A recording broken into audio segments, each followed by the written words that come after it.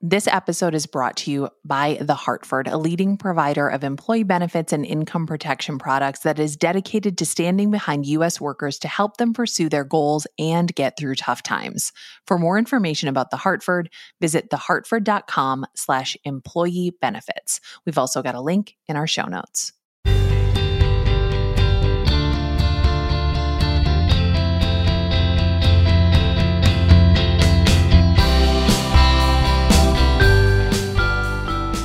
I'm Nora McInerney, and it's going to be okay.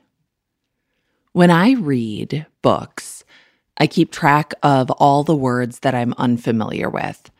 I highlight them, and then I look up the definitions later, and then I write the definition in the back of a notebook, and I never look at it again.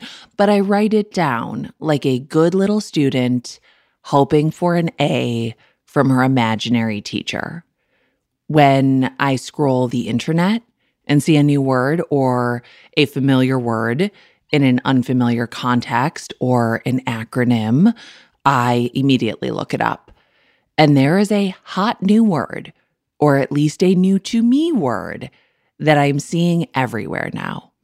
It is the new name of an old hotel in my city, or the city next to mine. But you know what? People have a hard time distinguishing between Phoenix and Scottsdale. It is the name of my friend's newish company. It has an entry on Urban Dictionary, and it is not inappropriate. It is a word that sounds like it should be Swedish or Norwegian. The word is Sonder. Dictionary.com, which has replaced, I guess, just the dictionary that we used to have on our shelves, defines this word as, and I quote, "the feeling one has on realizing that every other individual one sees has a life as full and as real as one's own, in which they are the central character and others, including oneself, have secondary or insignificant roles." I love words for feelings, especially for specific feelings, and I love this specific word for this specific feeling because I think that sondering is humanity at its best, at our highest and best selves, not a self that is possible to maintain at every moment of the day unless you are freakishly enlightened and therefore probably not a person that I know. At our highest and best selves, we realize the depths of each other's humanity. That the many people who refuse to return their shopping carts to the cart corral at the St. Louis Park, Minnesota Costco, whose parking lot is way too small to just have random shopping carts sitting around, are people with their own lives, their own worries, their own reasons for not returning the giant shopping carts that they had the strength to push, load, and unload just a few yards away, where it belongs to its home. That every day we are background characters. We are NPCs in the background of someone else's hero's journey or side quest. That life is the ultimate must-see TV crossover episode with billions of main characters in their own shows, stopping by each other's sets to deliver a couple lines or just stand around in the background and hopefully boost ratings. It is easy for me personally to forget this, to think that I must be the most important person in the Costco parking lot, that the destination that I am trying to reach in my car is the most important destination, that my thoughts, my ideas, my feelings, my day is more important than everybody else's. And what I love about this definition is how it centers somebody else and centers somebody else's life. I love that it is about imagining. I think that imagination is at the heart of empathy. And I think that when we are imagining the richness of somebody else's life, it is easier to connect with the fact of their humanity.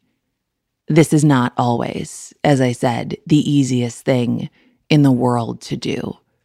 But today, amidst all of the doing and all of the driving, perhaps, and all of the tasks, I hope that you make time to sonder a bit, to look around at the people around you who pass by you on the sidewalk and may or may not return your wave or your good morning, the people who are in the Costco parking lot not returning their carts. When is the St. Louis Park Costco? I don't even live in Minnesota anymore. I'm very worried about that St. Louis Park Costco parking lot. That every single person that we cross paths with has a life that is just as full and as real as our own, and that nobody is secondary or insignificant.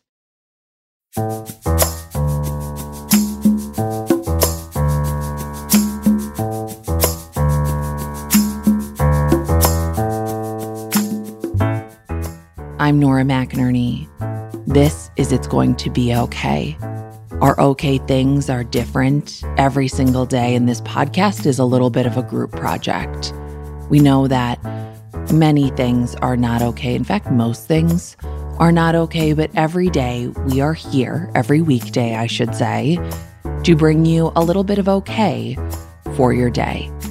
You can share your okay things with us. Our email address is in the description of this episode. It's igtbo@feelingsand.co. You can call us 612-568-4441. We love hearing your okay things, and they might end up on an episode. It's Going to Be Okay is an independent podcast, so rating, reviewing, sharing this with people helps us keep going. Our team here is Megan Palmer, who produced this episode, Claire McInerney, Marcel Malakibu, Michelle Planton, and Grace Berry. This episode was mixed by Amanda Romani, and our theme music is by Secret Audio.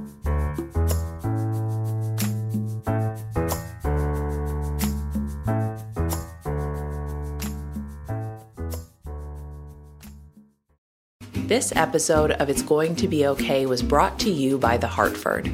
Employee benefits have always been hard to understand. They're even tough for employers to explain, which just makes it worse for people like you and me.